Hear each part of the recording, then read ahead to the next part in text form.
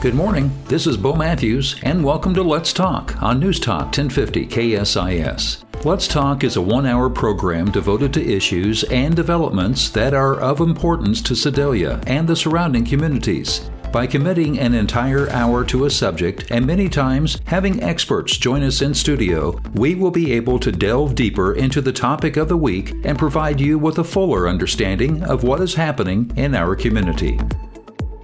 This morning's show was pre-recorded. Welcome to another edition of Let's Talk on News Talk 1050 KSIS. I'm Bo Matthews with John Meehan and Ron Tollner, and we have Mary Asbury, the Director of Child Safe, and with us too, maybe not saying a whole lot, but Andrew Bruce is in the room with us this morning. So Ron, if you want to take things over. Thank you, Bo, and good morning to all of our listeners. Today's program on Child Safe is one that I think folks will find very enlightening, maybe shocking in some regard. They have a very important place in this community and the things that they do, and we're going to get into that in more detail.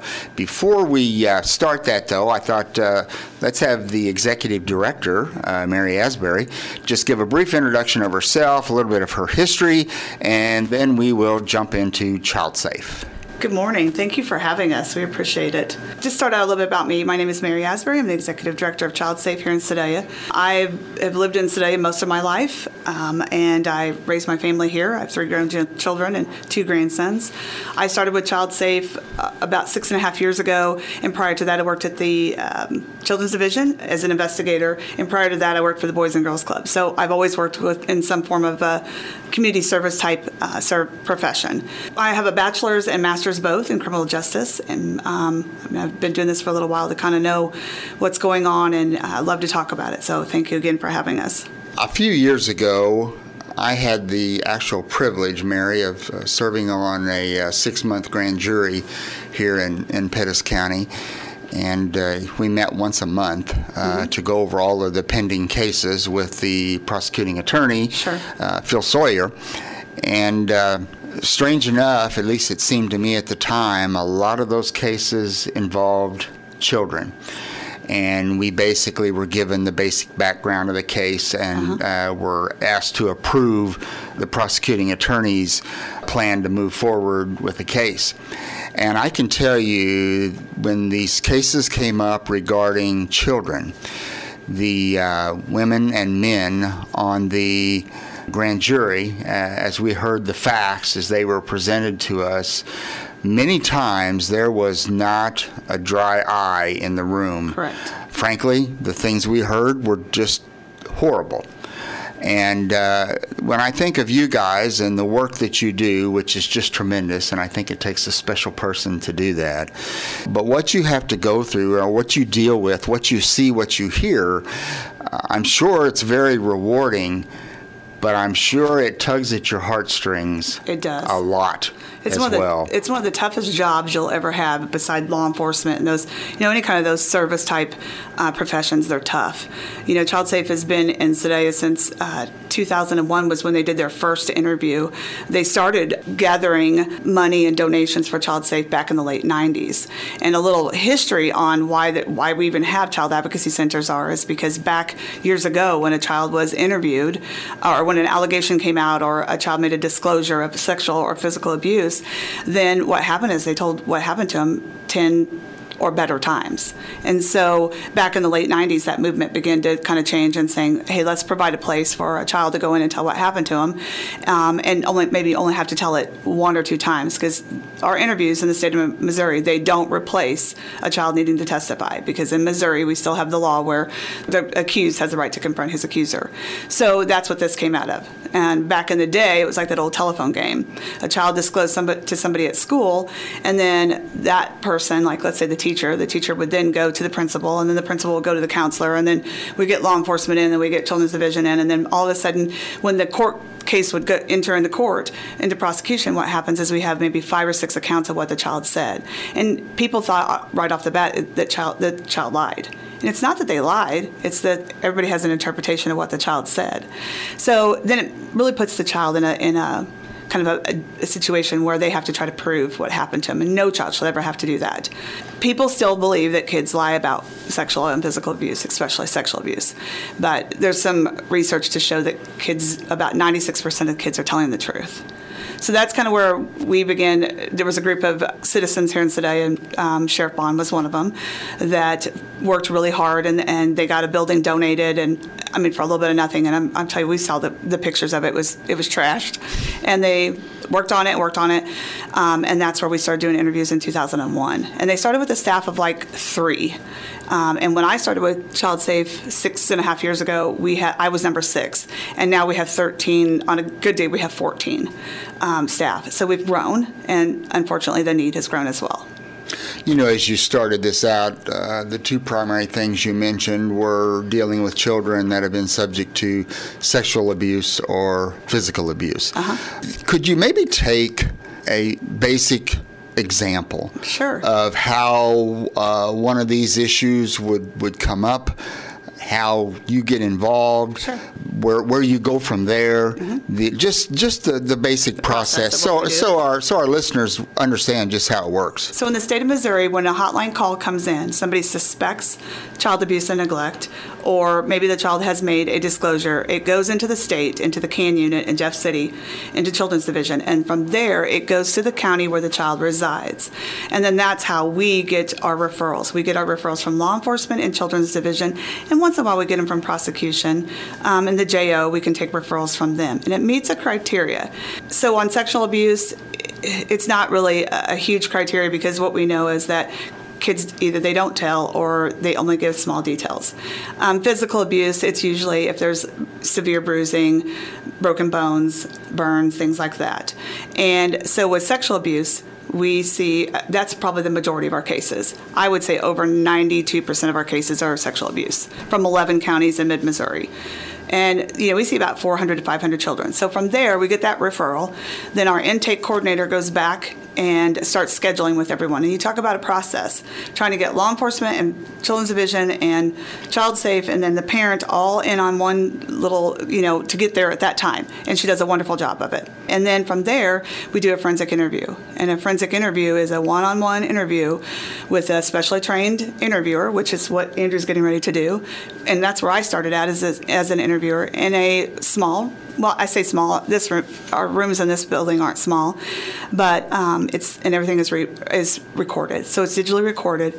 And then in another room across the building on the other side is where Children's Division and law enforcement meet, and they watch it live.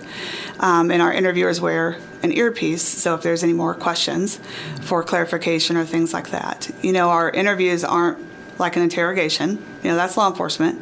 So we're total opposite. We're child-friendly. We want to make sure they're open-ended questions. We want to make sure that child feels comfortable. Do all kids disclose? Nope. Most of them are not ready to disclose. But we're going to try it anyway. Are there some that do disclose? Yes. And so while the interview is going on, then our advocates are working with the family or the non-offending caregiver. So it could be grandma, it could be anybody. And they're meeting with them, talking about what happened, how this all came about, where the perpetrator resides, if the perpetrator resides in the home, what they're going to do about trying to get him or her out of the home. And then once that's done, then law enforcement comes back together with the family, law enforcement, children, and they talk more about it. So, and then we also provide therapy services. Right now, we only have one part-time therapist. We are looking for a full-time therapist, which is not an easy task in Missouri right now. And so that's kind of like just a synopsis of what we do. Some of the things we hear about, I think when I started there, even though I worked at Children's Division, I don't think I ever heard the worst of the worst. But we've heard the worst of the worst in the last couple of years. So when you talk about some of the children are pretty forthright and speak right up, and then you've got the others that due to trauma or whatever do not.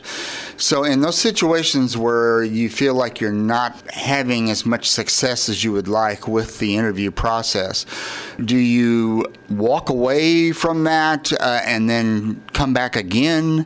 What happens in those situations? So it kind of depends. Yes, most of the time we walk away from it. We'll shut it down because we don't want to put further trauma. We don't want that child to go through further trauma by sitting in there and saying, but something happened, blah, blah, blah, blah. We don't want to do that. And so we shut it down. If the child down the road comes back and or tells mom, gosh, I think it's time for me to talk. We'll readdress that. The problem is that when we get into court, it changes things, because then it looks like we're fishing. Because the child didn't disclose the first time. Oh, so you brought him back in a second time so that we could prod it out of him, right? Correct? And that's why we're really careful when we bring kids back. When I speak with groups of people, adults, almost always somebody will come up to me afterwards and say, I was sexually abused as a child and I never told anyone. Or I did tell somebody, I told my mom and she didn't believe me. Or I told teacher and they're like, go sit down or whatever. So there are lots of reasons why kids don't disclose. Regarding the children that you work with, what's the range of ages of kids? We will interview children from 3 years old to 18. And the reason why we started at 3 is because kids below 3 really don't have the communication skills to process what we're talking about. We have interviewed some that have been 2.5 just out of pure, because somebody is really, law enforcement's really asked us to do it, we will. And they come and they disclose everything. But typically they don't. And then the age has changed in the state of Missouri for kids. They're no longer considered an adult at 17. It's now 18. But we've always interviewed up to 18 years old. And we also will interview developmentally delayed adults or with a disability, because we know that typically they may be scared to death to go into the police station and disclose anything too. So you mentioned earlier one of the things that you also do, in addition to the interview process, the fact gathering process, just trying to get everything in a row to go forward, sure. Mm-hmm. that you also were involved with getting children assistance through therapy and so yes. forth. Is that, are you working with local people or organizations on that, or is that very far-reaching? So we've always had, from 2016 until just a year ago, we had our own full-time therapists, 2 of them, who were trauma-informed, trauma-trained with TFCBT training. So, but then one of them retired and is only working part-time, and then our other therapist took a job in Missouri Valley, Missouri Valley. So what we know about these jobs is that the burnout rate is huge on any of it, because of what you're hearing over and over. And the way I look at, like with a therapist, so we do an interview, we don't typically go back and revisit that, but with a therapist, they're revisiting every time the child comes in. And so I think the trauma is even, and I don't want to say one has more trauma than the other, but I think I had to finally sit there and realize that their trauma is even more, because they're revisiting that child's trauma over and over. And you got to realize that most of these kids just don't have one trauma in their life. They've maybe had 5. And so that's all being revisited. So we're not just here for the sexual abuse, but we get this taken care of, and then the trauma goes to another that's happened to them in their life. So therapy is hard to get. And right now, a lot of funds were pushed out for mental health, but we don't have the clinicians to do it. And Missouri, and being in a rural area, Missouri is one of those tough, right where we're at, it's tough to get therapists. We do refer them out to outside of us. So if we get somebody, mom says, we really need therapy, we'll work until we can try to find somebody that has room to take them. But everybody's full.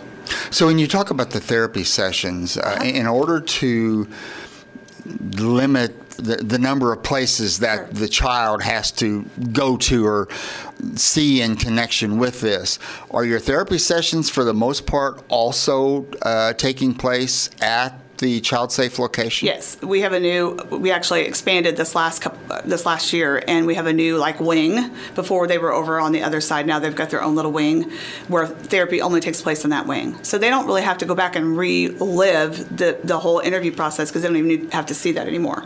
Before, they had to walk down the hall where the interview room was, but now it isn't. They go to a separate wing. The whole building's bright and cheery. That's what we wanted that to be a good place for kids to come to. But that therapy is even more bright and cheery. And then it's got 2 doors where it's locked down to where nobody can go in there while they're in session, because what they're saying is private. Same way with the interview room. We don't let anybody back there. Nobody's back there or in the interview room with the interviewer and the child. At this point, we're going to take a break, and we'll be back in a few minutes with our second segment of Let's Talk on News Talk 1050 KSIS. A reminder that Let's Talk can be heard Saturday mornings at 10 a.m. on News Talk 1050 KSIS. The show can also be heard on the KSIS radio app and also at ksisradio.com. You can contact us with any comments, questions, concerns, and ideas.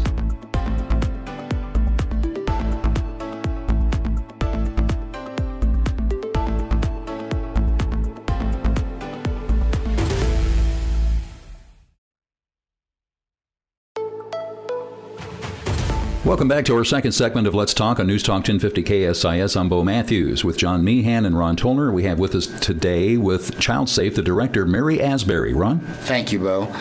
Mary, in our first segment, I know you briefly mentioned the number of cases or individuals that you deal with, and I think at the time you said 400 to 500.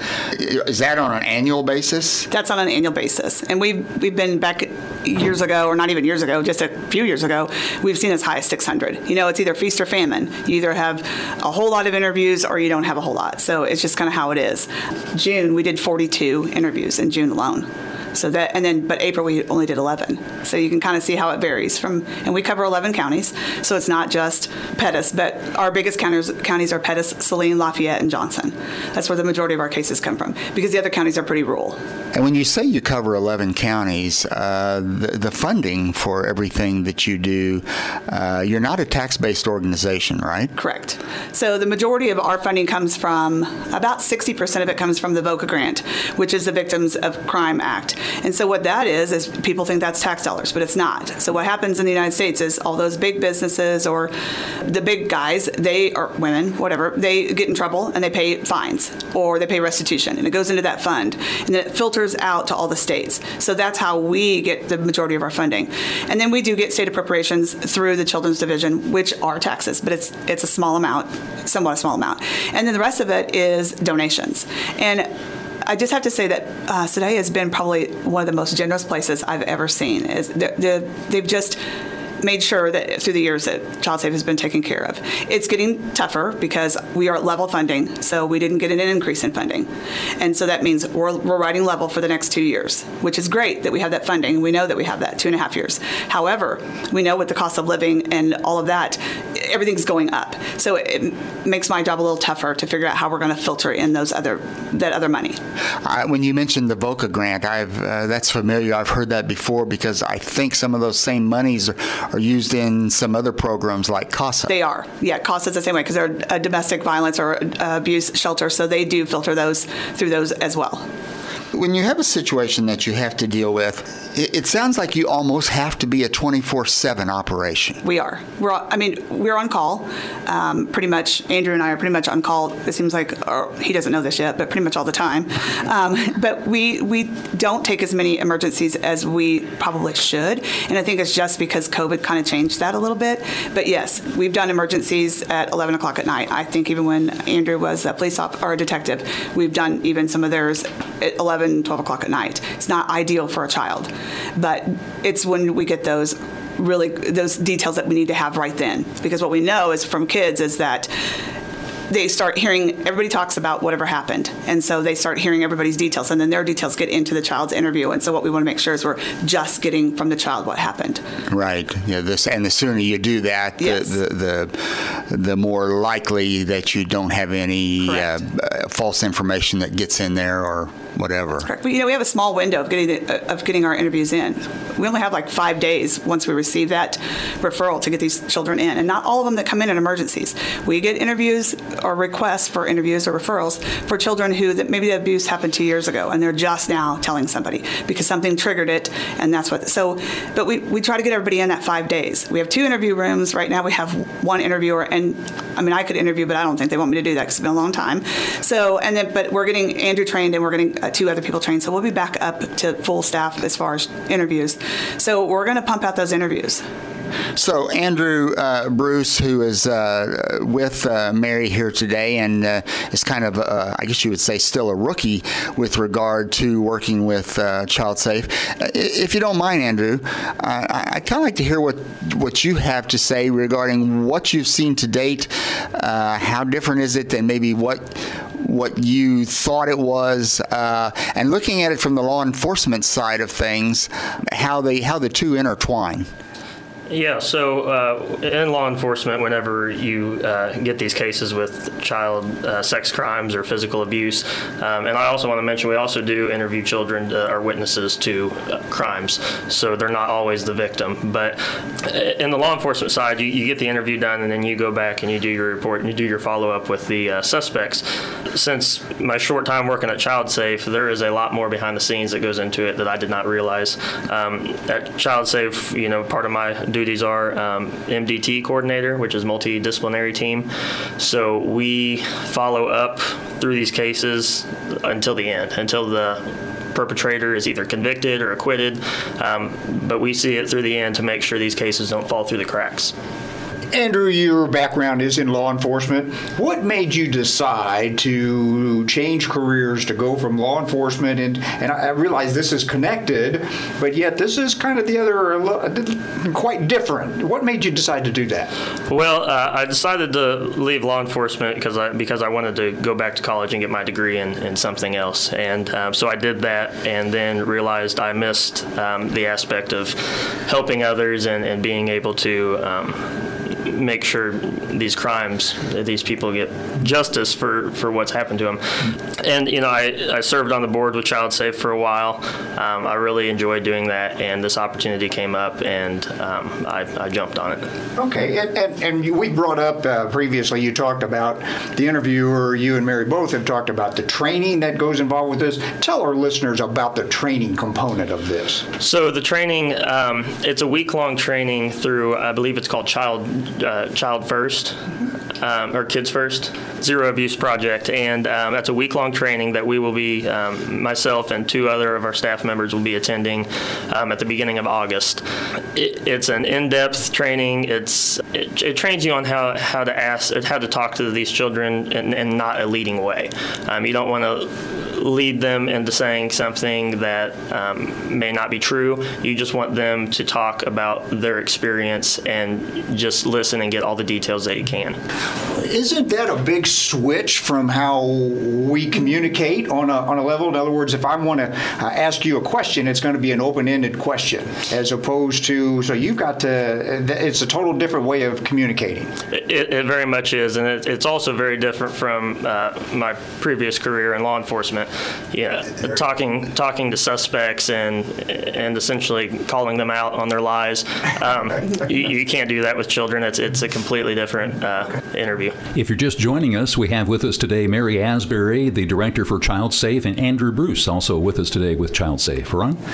Are there any situations, guys, where for whatever reason you do not take a case?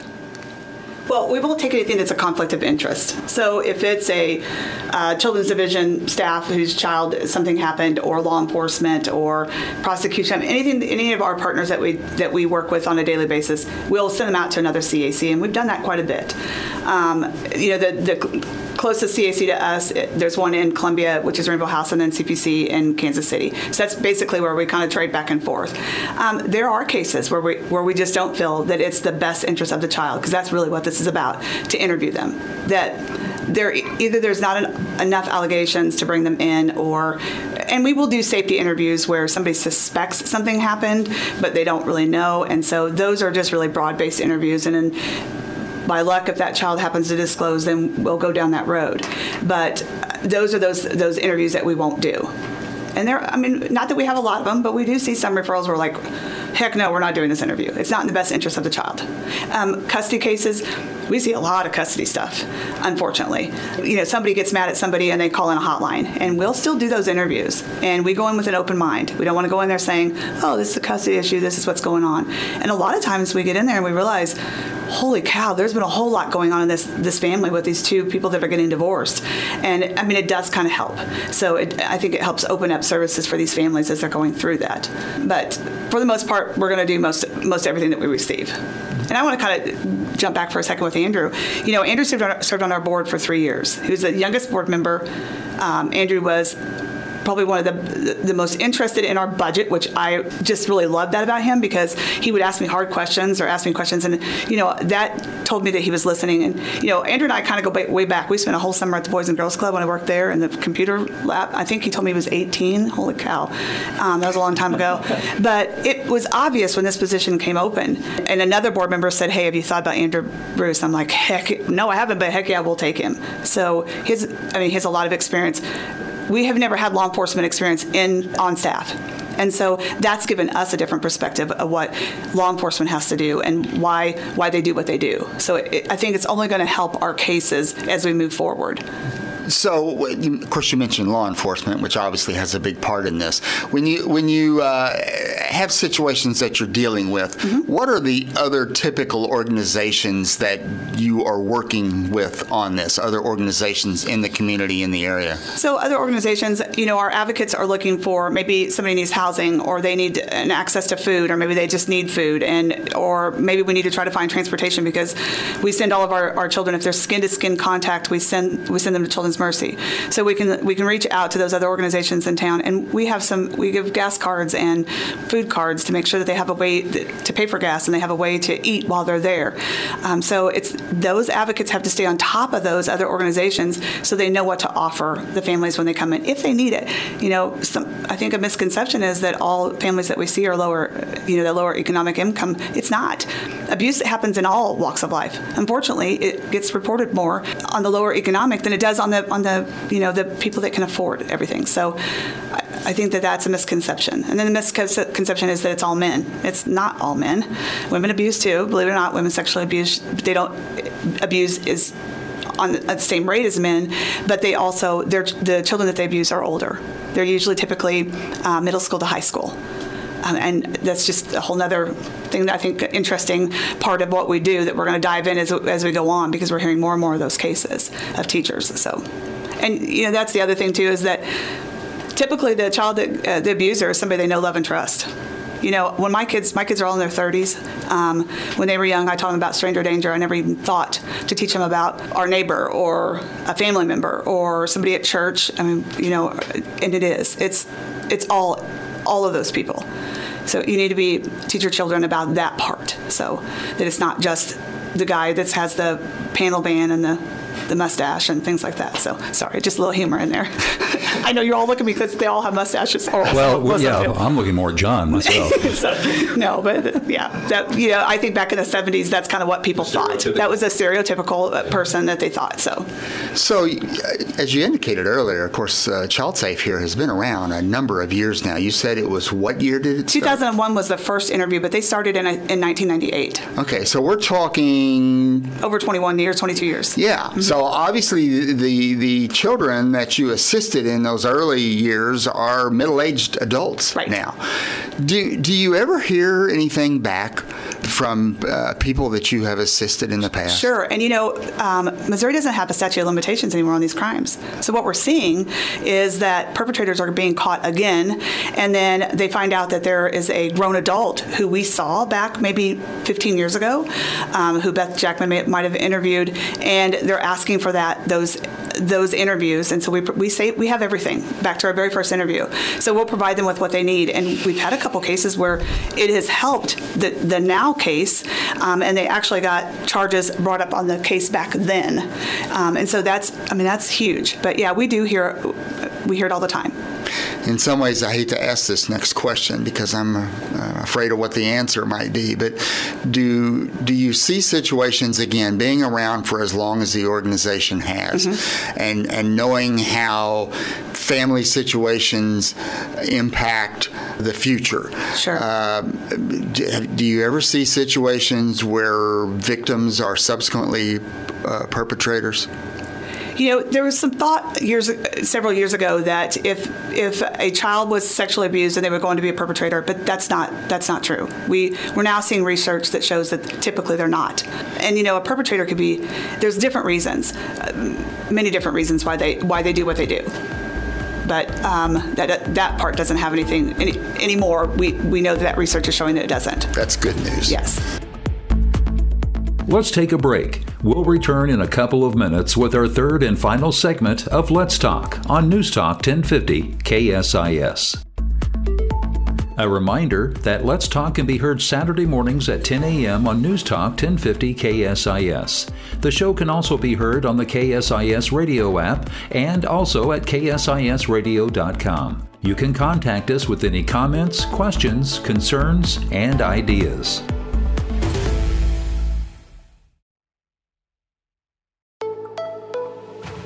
Welcome back to our third and final segment of Let's Talk on News Talk 1050 KSIS with John Meehan, Ron Tolner, and we have Mary Asbury, the Director for Child Safe, and Andrew Bruce with Child Safe with us. Ron, you're picking things back up. Thank you, Bo. And thank you guys for being here today. This is an extremely important program in my mind. We've talked to a lot of public service organizations in our tenure with this program. You mentioned something earlier, Mary, when you talked about the generosity of this community. And it is something, as John and I and Bo have done these programs, how many times we have heard that. Yes. Of course, not just with Child Safe, but with all of the other organizations in this community that are here to assist people. One of the reasons we do this program is that we want people to be aware of all of the great things about this community. Right. And it has certainly proved out that this is just a great place. It is. And, anytime we've ever had a fundraiser, our community comes out. And I'm going to just plug it. We have our dessert auction coming up in November. And the first year this is number 13.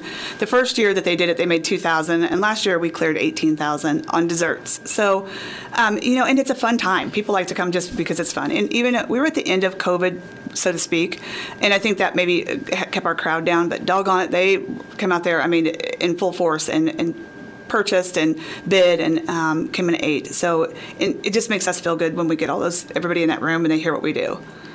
Well, you mentioned COVID.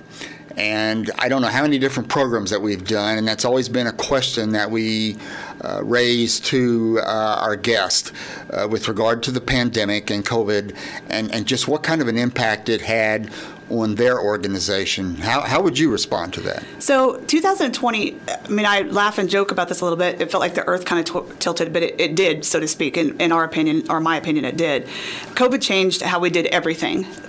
We never closed at all. We stayed open.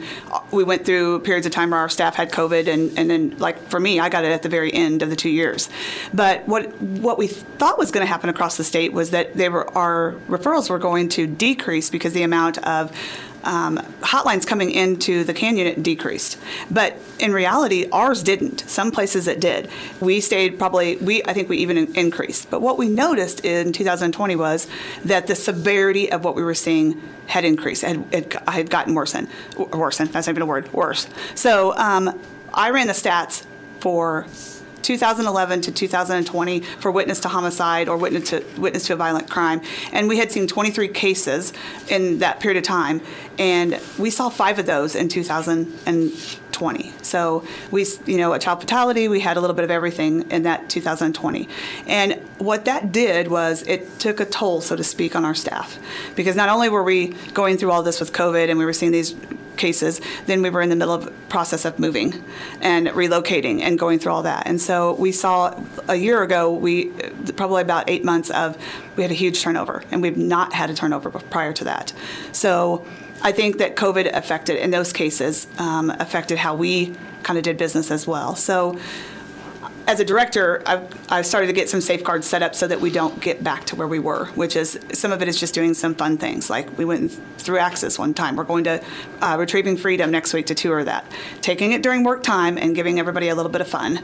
I think before Memorial Day, we closed at noon on a Friday. So trying to give everybody just a little bit of time to relax. And I know for me, those cases, I don't typically let things get to me too much, but some of those cases in 2020, I think pretty much rocked me as well. So I think that says a lot about the severity. When I was looking at your website and getting information for this program, I know there was a reference out there. The basic concept was you were telling people to err on the side of over-reporting as opposed to not reporting. And of course, as I was thinking about that brought to mind another problem in our society, and that's, of course, the gun violence. And Sure. when you talk about how something, after it happens, if you look back at the history, there were signs all over the place. And I guess the same can be said about this. It is. There's always signs, and people don't want to get involved, or, well, I don't really know if that's what it was. If you're not a mandated reporter, like we're mandated reporters, but if you're just the average person who's not a mandated reporter, you don't have to have any evidence to report. All you have to do is suspect. What's it going to hurt if you call? Because, we were telling like UPS drivers and during COVID and stuff, and all FedEx, and if you go to the door and that child comes and you've gone a couple times, and then all of a sudden the child has a huge black eye, the child may have fallen, but you don't know that. And so I would, as a parent, I think I would much rather somebody call in a hotline and they come out and talk to my child than nobody react to that, and then we've got something else even worse. So I think that's important. Mary, I understand that within certain professions there are mandated reporters, and Correct. you alluded to that. So Yes. Who else falls into that category? Law enforcement, children's division, teachers, or any kind of school personnel, Boys and Girls Club, after-school personnel are all mandated reporters. Physicians, nurses. Okay. It's anybody who is in that profession of seeing a child or on an ongoing basis. Daycares, they're all mandated reporters as well. I taught at Head Start for years and years, and we were mandated. Okay. And the process has changed too, because the law has changed. Years ago, when I taught at Head Start, I had to go to my supervisor, and then they called in the hotline. That's not how it is in Missouri anymore. If you are in that profession, you're a mandated reporter. You are mandated by law to report it. Now, you may have to there may be a policy that you have to go talk to your supervisor or your principal or whatever afterwards, but you don't have to have permission and should not get permission to call in a hotline. Like when the staff come to me and say, hey, should I call in a hotline? I can't tell you whether you can or whether you should or not. I might be able to process things with you and talk things through with you, but it's your decision to make that hotline. Excellent. Well, and I know in the past, over the many years, you hear a reference to the hotline, somebody being hotlined, and the fact that if they are hotlined and it's a false alarm, how it can impact that person going forward or be detrimental to their career and so on and so forth. Number one, my thinking is that's really not the case, because there's a lot of discretion that is involved when the appropriate authorities follow up on a hotline. And I guess the second thing that comes to mind, the fact that if you don't do it, what's the potential damage? Exactly. And, Children's Division has changed over the years. And really, those people that do those jobs, they're the frontline people. They're out there in the trenches all through COVID, all through everything. With the allocations have been cut for investigators, and the caseloads are huge. When I worked there, I always say I did my time because that's what it felt like for 2 years. The cases are huge. But unless they found that you did it, and there's a preponderance of evidence, it doesn't affect you. It doesn't go on your background check. It doesn't do any of that. So what does it hurt? It doesn't hurt if you suspect something, call it in. And Lord knows it can certainly help. It could, yep, for sure. So let's change it up here a second and go back to your organization because you've got a great group of people. I know you mentioned the numbers before, but elaborate on those folks and what they do for you. So we have right now we have one full-time interviewer. Her name is Crystal Tixon, and Crystal is bilingual, which is huge for our organization as well. And she's an interviewer. She's been there 5 years. She started out as an advocate and then moved into interviewing. We have Jenny Shaver, who's from Marshall. She started as an advocate, now, believe it or not, is our finance director. So, there's ways to move around. We just hired Ashley Witt from Stover. She's our education and outreach. So she's going to get right back into the community, and we took a break from our education program for a little bit, and she's going to train. She's going to have things at our center. And so then we have Andrew, then we have Madison and Callie, who are new advocates, and we have John Heyer, who is also an advocate. And so they work with the families while all that other interview stuff is going on. Did I leave anybody out, Andrew? Rebecca Connor, who is also an advocate.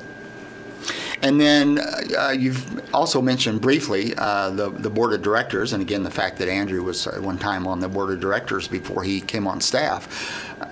Your board, it's not just one to sit there and be pretty. They're active. They're active, and that's the way, for the most part, that's the way it's always been. So up until Andrew decided to leave the board, I'm just kidding, but we had 9. We have room for 13, and right now it's hard to get people to come on, to go on boards. We don't ask for any monetary donation to be on our board. We just need you on the board. And so our board president is Cindy Carson, who was a retired police commander who teaches at the college. And then we have Heather Lynn, who works for Children's Division, probation. We have Shelley Schugert, which was Graf, who's probation and parole. We have Shirley Johnston, who was probation and parole. Judy Gerke, who's a teacher. Daniel Naylor, who works for Septagon. I think that's it. We hope. I hope I didn't leave anybody out. There's like 8 of them right now. So. Yeah, I saw that name, Judy Gerke. She was my children's favorite babysitter. Oh, that's awesome. Well, she's on our board, and and Shannon Boshin is still officially on, who is with the prosecuting attorney. You mentioned earlier, too, about the new facility that you're in now. Tell us how that came to pass and where it's at, what it consists of, how much better it is. So, we were located in a building over by the junior high, which there was no confidentiality at all, because if the child happened to be in Pettis County, the kids would walk by after school and would know that. We were 1,800 square feet. So when I became the director, my task was, I decided we're going to get into some kind of form of a building. Well, I knew that our grant would help pay for the lease. So that's, I'm like, we just need to do whatever. So I reached out to Josh Kruger, who owns him and his dad, Kevin Kruger, and Ken Wymoth own Fazoli's and some other things. And so I said, hey, can you just come give us a bid on expanding? He came over there and he's like, where are you expanding to? And I'm like, back here. And he goes, okay. So I'll try. But then he realized the foundation, we just couldn't do it. So he said, hey, what if I find a place for you guys? Would you think about it? And I said, well, yeah, if you find something. So we kind of went through, this was 2.5 years ago, 2019 actually, when we started. So we went through some different processes and everything fell through. And then finally he called me one day and said, hey, I got an idea. We'd like to build a building and we'd like to lease it to you guys, and there'll be somebody in the front. And then you guys would be in the back. 4,000 square feet. I'm like, heck yeah, we're in. So it's kind of evolved since then, though, because they couldn't, because of COVID, the company that was going to rent the front part, they didn't do it. So Josh came to our board about a year ago, to our board president, and said, would you guys be interested in, well, first he called me and I said, heck no, we don't need any more space, because I'm always worried about money. So and then he asked her, and of course Cindy was like, yeah, we'll do it. So I thought, okay, I guess we're in. So it was a lot of work, but it's been wonderful. The new space has opened us up with an additional about 4,500 square feet. So I'd like to go back just a second when we're talking about staff, because, heck, I don't want to leave anybody out because they're all so important to what we do. And I left out Lee Allen Cook, who is our intake coordinator, and doggone it, if we didn't have her, we wouldn't be able to do what we have to do. She's like our backbone of getting everything scheduled. And then Dorothy is our front desk receptionist, and then Brenda Corbett is our part-time therapist right now. So I didn't want to leave any of them out. So as we wrap this up, Mary, mm-hmm. What's a final thing you would like our listeners to know about ChildSafe? I think that if everybody just has an open mind on it and realizes that child abuse happens and that kids don't typically lie about it, and make those hotlines if you see something, that's huge.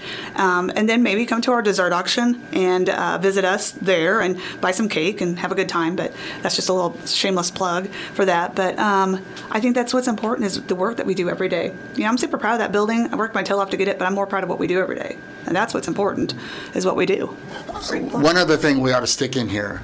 If someone has something to report, how do they do it? What do they call? They call 1-800-392-3738, and that's the hotline in the state of Missouri. It's for the whole state, and that's what's important. That's all the time we have this morning. Thank you for listening to Let's Talk. Join Ron Tollner, John Meehan, and myself, Bo Matthews, every Saturday at 10 a.m. right here on News Talk 1050 KSIS.